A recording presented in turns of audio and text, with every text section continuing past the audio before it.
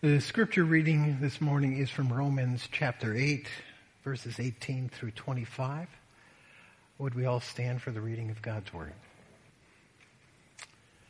The Apostle Paul said, "For I consider that the sufferings of this present time are not with the glory that is to be revealed to us. For the creation waits with eager longing for the revealing of the sons of God. For the creation was subjected to futility, not willingly, but because of him who subjected it, in hope that the creation itself will be set free from its bondage to corruption and obtain the freedom of the glory of the children of God. For we know that the whole creation has been groaning together in the pains of childbirth until now. And not only the creation, but we ourselves who have the first fruits of the Spirit groan inwardly as we wait eagerly for adoption as sons, the redemption of our bodies. For in this hope we were saved. Now hope that is seen is not hope, for who hopes for what he sees? But if we hope for what we do not see, we wait for it with patience." This is the word of the Lord. All 6 verses beautiful. Perfect for today. You might wonder why we have this special pedestal here today, and that's because it holds this precious egg. Because our weekend series was really about this egg. Oh, there goes the sermon. So anybody else have one? Actually, I think we might be able to redeem this. Can anyone fix this egg for me?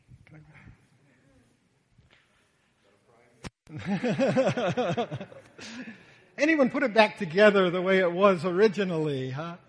I've done with this with kids, and usually there's about 2 of them who say, I will. But they're not able to. And so I continue to ask, can anyone put this back together again? And they finally cry out, yes, but only God can. And really, that's the message of our world. God created a perfect world. He placed man in a paradise, and humanity broke it through their sin. And so we live in a world today not as it was meant to be in the original creation, but in what happened to it as it was permeated with sin. But God is going to put it back together. When Christ returns, he will bring a new heaven and a new earth. Not only as it was, but even more glorious. And that's the hope that we talk about this weekend. Let's pray. Our Father, your Spirit, even this passage says, is the first fruits of this kingdom of heaven in today. We pray that your Spirit will minister these truths in such a way that we will lift our eyes to the hope that you have set before us, that we would live out our salvation in this hope, never as those defeated, never as those struck down. Well, we will be struck down, but not destroyed. Father, we will be perplexed, but we will not despair because we have this ultimate hope. May your Spirit minister to us, not just this morning, but each day of our lives. In Christ we pray. Amen. So how do we navigate this world that we're in? There are those, many today, who believe in an atheistic evolution. And there's many different ways they try to navigate the world we live in. There are those who try to be realist. We live as the highest order of animals. It's all about the survival of the fittest. And there's those who turn to nihilism, which essentially says a nothingness. There is no purpose in life. Get over it if you think there is. There's no ground of morality. We just survive and live. Make the best of it.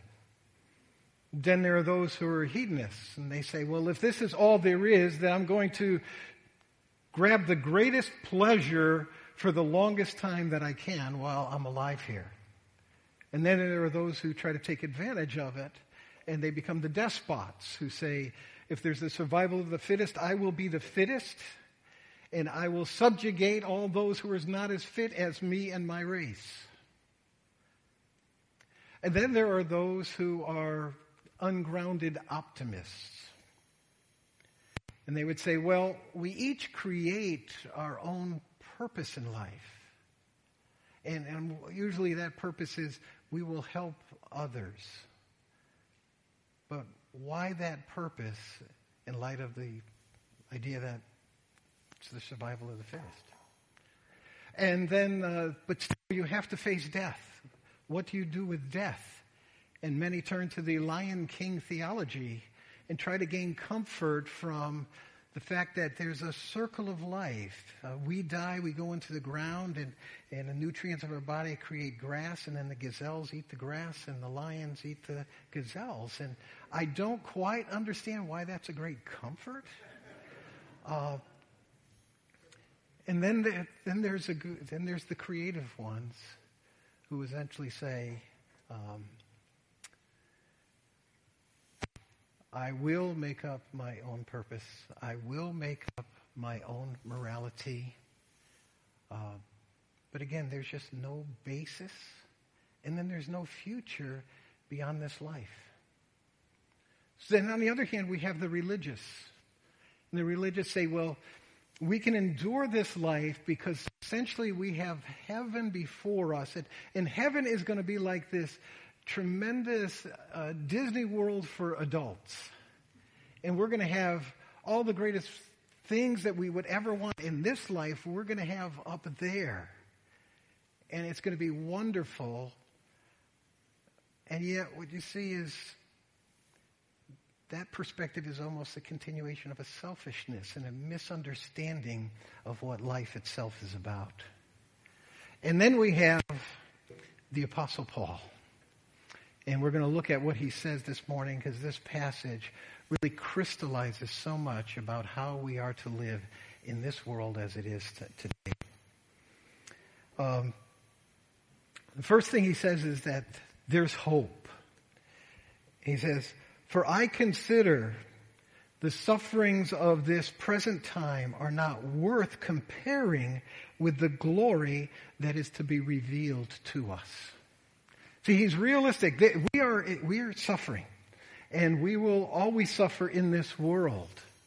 But what allows us to get through this suffering and actually be overcomers of all the suffering we have, set our eyes on the glory, the surpassing glory of what is to come. Now, realize the Apostle Paul is writing this to the Romans, first century Romans. What happened to the Christians in first century Rome? They were persecuted. They were crucified. They were put in the arenas for the lions to tear them apart. They were lit as torches in gardens. How did they get through this? How did they stand by Christ and stand victorious in death? Because they looked not at what was happening now, but they looked at the glory that was to come. Rodney Stark wrote a book, this is a historian, The Rise of Christianity, How Obscure Marginal Jesus Movement Became the Dominant Force in the Western World Within a Few Centuries. The title captures this. He's telling us how in the world did Christianity become a dominant force within 2 centuries when it was so marginalized, so persecuted, and so obscure coming out of this little colony, Palestine. And he points to 4 features the early church, two of which point to this very thing of they were willing to suffer, they were willing to die because they had their eyes on a greater glory. One was the persecution we just talked about.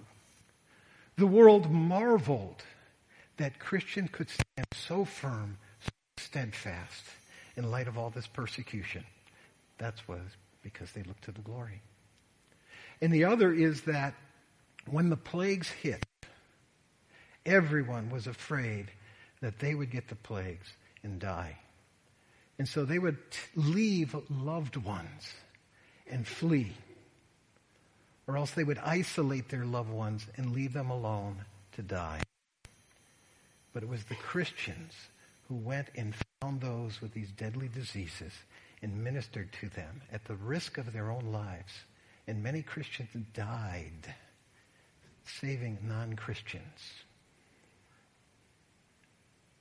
The world marveled and said, there's something divine about these people. Why? Because they looked to the glory. You know, one of the greatest testimonies we can have as Christians today is in suffering. It's in how we handle the difficult times in life and the trials in life. Do we collapse under them? Or are we able to maintain a joy? Are we willing to step out, risk suffering? You know, think about our culture today. We are to be a light to our world. And in the past, very often, Christians were a light because of their morality.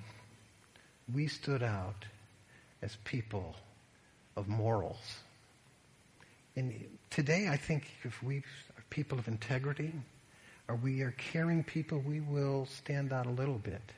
But our world, our culture doesn't seem to have much interest in morals. And so it's more difficult to stand out in that way. Christians stood out because they went out and they took care of the poor and the underprivileged. Our culture is doing that. They mandate that in public school today. And there are secular organizations doing what the church has done in caring for the poor and the needy. They got it from us, but they're doing it. So they look in and they say, well, I've gone on some trips too. So I think we continue to do what God has called us to do as missional people, but it doesn't have the impact it had before. The place we can really stand out is in this area. How do we handle the things of life that hit us? And today, Christians are becoming more and more marginalized. There's more and more criticism of Christians, and I believe that's going to continue. The question is, how do we respond to that? Do we cry about it? Do we have pity for ourselves because of it?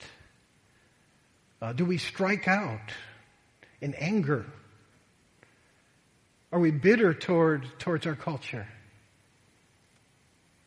Or do we use it as an opportunity to stand out and return love for hate and goodness for criticism, for honesty if we are misrepresented? Let's be honest about the people we're trying to minister to who don't know Christ.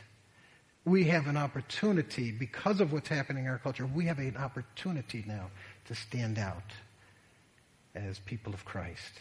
First century, they were obscure and were marginalized. We are not obscure. We may be marginalized. But a testimony of Christ be the way we handle suffering. You know, Paul said elsewhere in 2 Corinthians, for momentary light affliction produces for us an eternal weight of glory far beyond all comparison. And if you know anything about Paul, when you hear the words momentary light affliction. You might think, well, Paul, you got through it because your affliction was momentary and it was so light. And no, read chapter 11 of 2 Corinthians, a list like this of all that Paul endured. The beatings, the lashings, 39 times, 3 times. He was shipwrecked 3 times.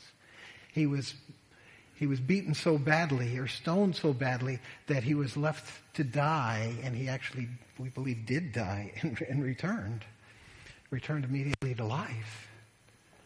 He was in danger everywhere he went because every place there was plots for his life. And he calls it momentary light affliction. Why?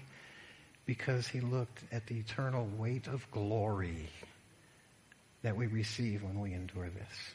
And the testimony that his death would have in giving life, bringing life in Christ to others. You know, the passage continues.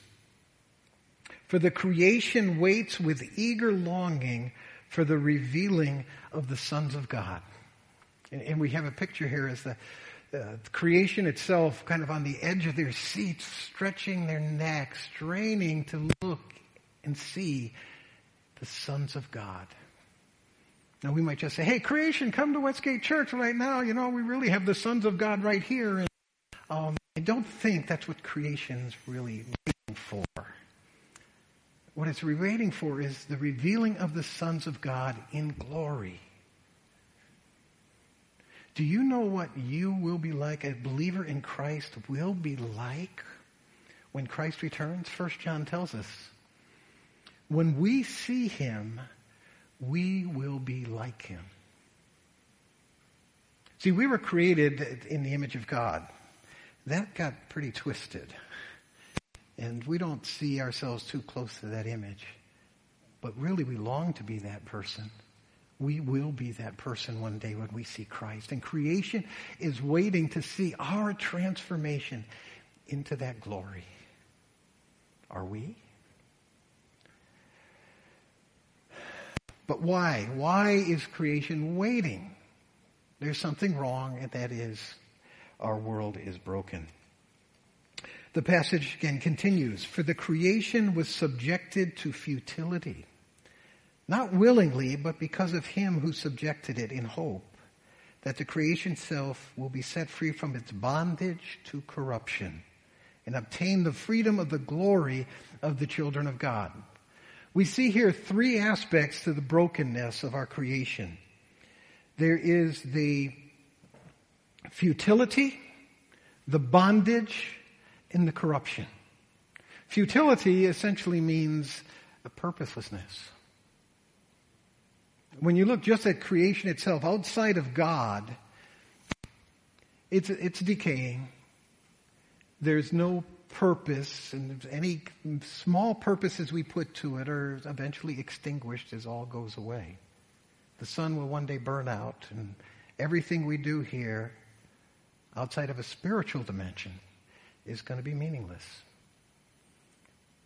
And there's futility because although God gave us a purpose, we became separated from that purpose in life. Think, in eternity past, God the Father, God the Son, and God the Holy Spirit had perfect joy in their relationship with one another. They had a perfect love relationship among themselves and a perfect mutual glorification of one another.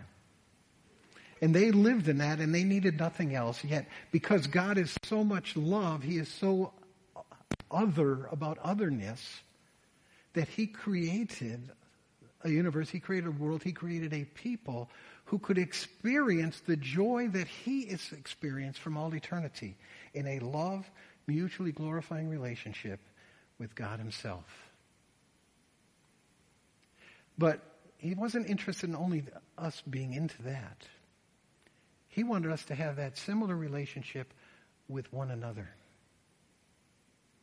And so our purpose really is to experience the love of God, the honoring that he bestows upon us, return it towards God by loving him with all our hearts and our soul and our strengths and our mind, glorifying him as he so deserves, but also loving our neighbors as ourselves, just as he did. Honoring one another, treasuring and valuing one another. That's why God created us. And so he creates Adam and Eve in that relationship, not only with God, but with each other to become one. And what happens? Their relationship with God gets broken. Their relationship with themselves is broken. And their relationships with one another is broken. You see, they're to love and to worship and to honor God. And yet what's Eve's response? The first opportunity she has, instead of loving and honoring God, she tries to supplant God. If you eat of this tree in the middle of the garden, you will be like God, knowing good and evil. And Eve is immediately there. I want that. I want that more than God. I want to be like God. I want to be able to take his place. I want to determine for myself what is good and evil. I don't want to have to go to God to determine that. I want to be the own moral center of the universe. And what she has done is she pushed way out of her life. And ever since then, just as she began to revolve the world around herself, we, in our sin, revolve the world around ourselves. And yet our relationship with ourselves is broken. At the end of chapter 2 in Genesis, it says Adam and Eve were naked and they were not ashamed. Now what does that mean? Well, when you're naked, you see yourself, others see you exactly as you are, nothing to hide. And that's exactly the way they were with themselves. They were naked to themselves. They were naked to one another. And they were not ashamed. They were at perfect peace with themselves. They were secure with themselves. They were happy with themselves. And yet what's the first thing they do after they sin? To cover themselves. You see, we're all broken, even toward ourselves. Anyone who's taken Psychology 101 has learned about defense mechanisms. Defense mechanisms. What are we trying to defend? We're trying to defend ourselves from our own self-accusations. So we blame others. We deny our sin. We try to create our own self-righteousness that we look at instead of looking at our sin. We project our sin onto others and so on and so on and so on. These are defense mechanisms because we're not right with ourselves. We're not secure. We're not at peace. And we're broken in our relationships with each other. What's the first thing Eve does after she sins? Does she go over to Adam and say, Adam, please don't ever go near that tree of the knowledge of good and evil. I want to protect you from sin and the damage of sin in your life. I want to keep you from the shame that I have now. No. She doesn't protect him. She doesn't look out for the one who's the love of her life, the one who she's one with. No, she takes the fruit and gives to him to eat. Imbibe in my sin. And see, that's one of the problems with our culture today. Our culture today hasn't turned to God to understand who we are, how we should live. Instead, we sin and then we take that fruit and we say, why don't you come along and sin? Okay, I'm going to say your sin's okay. Please say my sin's okay. We're not helping each other on the path to the people God created us to be, the image of God.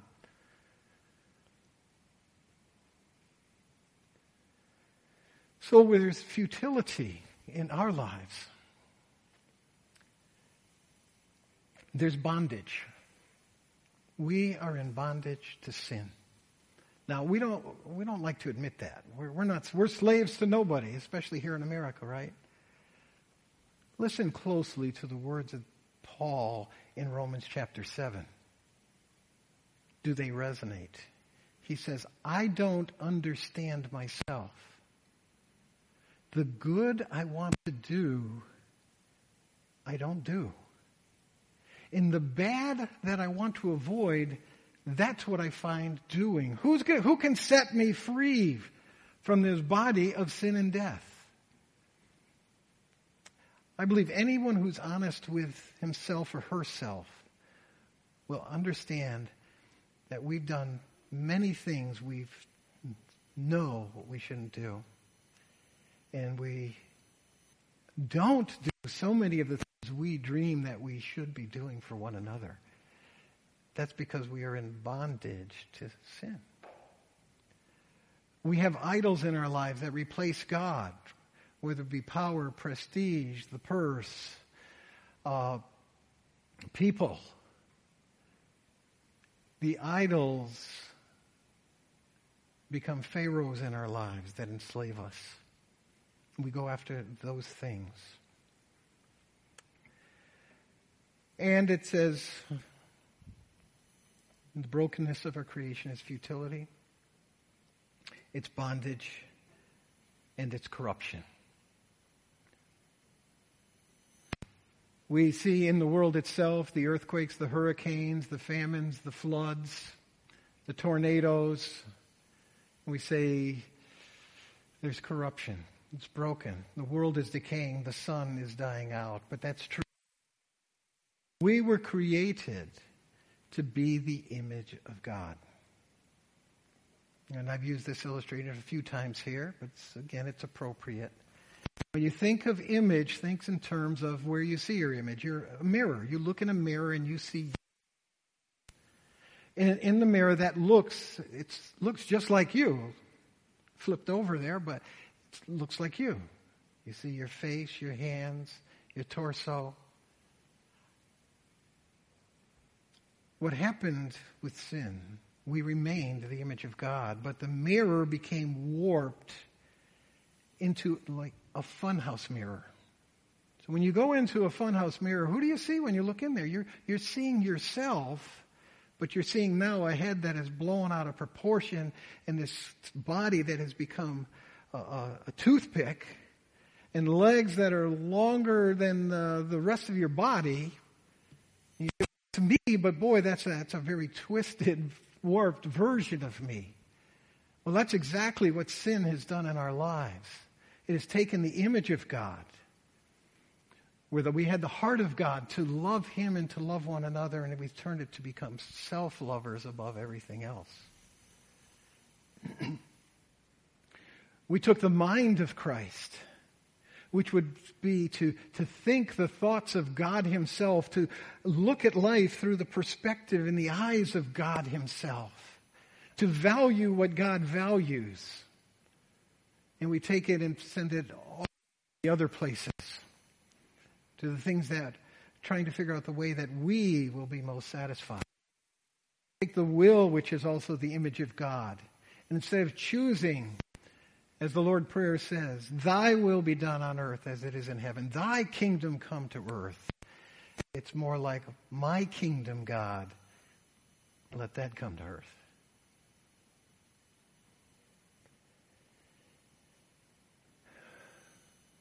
Our world is broken, but as we read this verse, the creation was subjected to futility, not willingly, but because of Him who subjected it in hope. Notice, creation didn't say we want to get twisted like this. God subjected it because He said, you deserve something better. As my creation, you deserve something better than this world as it is. A world of sin. You deserve the perfect world. So God subjected it. He also can and will redeem it. But in this world, we groan. Verse 23, we know the whole creation has been groaning together in the pains of childbirth until now. See, everybody really knows that the world is not the way it should be, yet we long for it to be the way it should be. Go and ask anybody Do you think this world is perfect, or would you change something? People would change a lot of things. You know, I grew up in a time where they sang, all you need is love. We were all singing that because we believe that that's the way this world should be. And yet, do you look around and you see is all there is love? There's bitterness, there's hatred, there's selfishness, self-centeredness, there's vying and fighting each other to get ahead, to get theirs. Are we saying all we are asking is give peace a chance? Who would love to see peace throughout this world? That's what our hearts cry out. They cry out, there should be peace, and yet we look and there is no peace. Seems to be more wars and terrorism than ever. There isn't, because that's the way our world has always been, just in different corners and different pockets. We say, why don't we just get along? Why can't we? And yet we have racism and ethnic cleansing. And we use people. Instead of getting along, we fight one another. We say, let justice roll down from the mountaintops. And yet, outside of Judge Berman's court, is there any justice? That refers to Deflategate, by the way. There's injustice everywhere. You see, our hearts are crying out one thing. You know what they're crying out? They're crying out the world they were created for. But we don't see it. We groan because we long for what should be. Existentialist philosopher Martin Heidegger spoke of unheimlich, or unhomelike, saying that we struggle in life because we're in unheimlich. We don't feel at home in this world. Eva Hoffman, a Jewish intellectual who wrote the Lost in Translation, said, ever since Adam and Eve left the Garden of Eden, there isn't anyone who doesn't in some way feel like an exile. We all feel ejected from our first homes and landscapes, from our first romance, from our authentic self, an idealized sense of belonging, in tuning with others, and ourselves completely eludes us. Do you hear that? She said, didn't God, but she said, our longing for wholeness in ourselves and authenticity and with each other, it just eludes us. C.S. Lewis spoke of the fact that when a man falls into water, he feels wet. But fish don't feel wet. The reason is man is created for the land. He's a land creature. But fish were created for the seas, for the water. So they don't feel wet. And we simply ask, do you feel wet here? Do you feel this world is not as it should be? It shows that we were created for another world. And creation itself longs for that world, and it will come. It says it's longing as some childbirth. There's pain, there's suffering now, but with a view to the new life that's going to come. The joy that comes with it. And the passage continues. For in this hope we were saved. Now hope that is seen is not hope, for who hopes for what he does not see? I actually just jumped a point, so half a point. So let me backtrack. I missed the verse which says, not only does creation groan, but we ourselves who have the first fruits of the Spirit groan within ourselves, awaiting the redemption.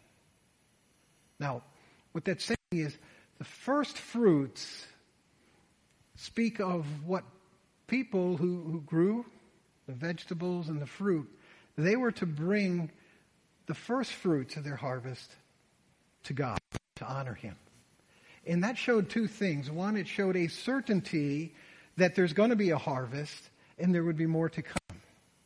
And secondly, it showed that the quality of the fruit that is going to come in the harvest. God has given us, the believers in Christ, the Holy Spirit as first fruit. On the one hand, He's a down payment. It's like when you make a down payment on a car, it means you're going to pay the rest. And God has given us the Spirit to say, I am going to fulfill my entire promise of a new heavens and a new earth. But it also gives us a taste of the quality of what the future is going to be, what the harvest is going to be. And you know what the Spirit does in the life of a believer? He says, Abba, Father. It speaks. The Holy Spirit draws us into intimacy with God as our Father. We are broken in our relationship with God, but the Spirit says that's restored. Intimacy comes. We were broken in our relationships with ourselves, but you know what the Spirit says in our hearts? He applies the cross of Jesus Christ to all of our sin. He takes guilt away. You know what happens when guilt is taken away? We don't need defense mechanisms. If we are completely forgiven for everything we would do at the foot of the cross, why do we need defense mechanisms to defend ourselves? We can be honest with ourselves. We can be honest with God. Let Him come into our life, forgive us, and then minister to try transforming us into the image of God we were meant to be. And see, the brokenness was about our brokenness with one another, covering ourselves from each other. You know what the Holy Spirit does? If we are at peace with God and we are at peace with each other, with ourselves, then we can be authentic with one another. Because the way you view me doesn't matter if I am totally received by God and I am secure in the work that Christ has done in forgiving me. I would like you to like me, but I don't need you to like me. So now I can be who I am, not worrying about who you think I am. The first fruits of the Spirit is actually beginning to restore the kingdom of God in the hearts and lives of believers. The hope says we live in hope. We are in hope, we are saved. But hope that is seen is not hope, for we don't hope for things we don't see.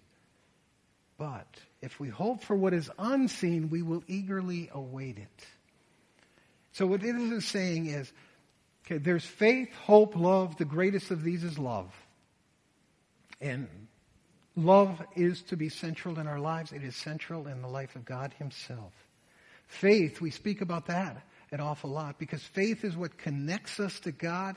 It is the way through which we live life itself. But hope is put in that list. Do we hope? And hope speaks of a certainty, living life now in light of a certainty of the future. I'm sure you've read some good novels. And the novels can be very scary in the middle. All sorts of things are happening to the hero or the heroine.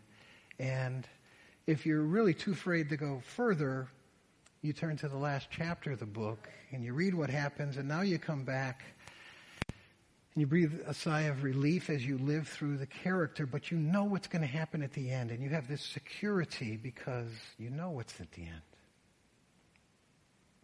That's what hope is. We know what's at the end. So even through the scary times, the challenging times, the suffering times in this life, we know the end. And we live under the canopy of hope itself. Now, Brandon's messages, which there are copies again, let me remind you, you can get those on the way out, speak more fully of how the kingdom of heaven breaks into the life of a believer today. And also what that kingdom of heaven is that is going to come to earth, to us, to believers when Christ returns. And what you're going to see is it's probably different than you ever thought it was. So make sure you pick that up because that's the hope. Again, the future heaven and earth is not the Disney World for adults. It's not about more selfishness, our selfishness in this life being moved up into heaven, and now we get all the things we were selfish about and wanted. No, it's about bringing us back into that original intention of intimacy with God, peace with self, caring and loving one another. It's going to be more about giving out than getting. So be sure to pick those up. Let me pray. Our Father, thank you for the first fruits of the Spirit, of the taste of your kingdom. May his work in our lives give us confidence of the future, that we might live in light of that future. And join Paul when he said, for momentary light affliction produces an eternal weight of glory far beyond all comparison. For we look not at the things that are seen, but at the things that are unseen. For that which is seen is temporal, and that which is unseen is eternal. In Christ we pray. Amen.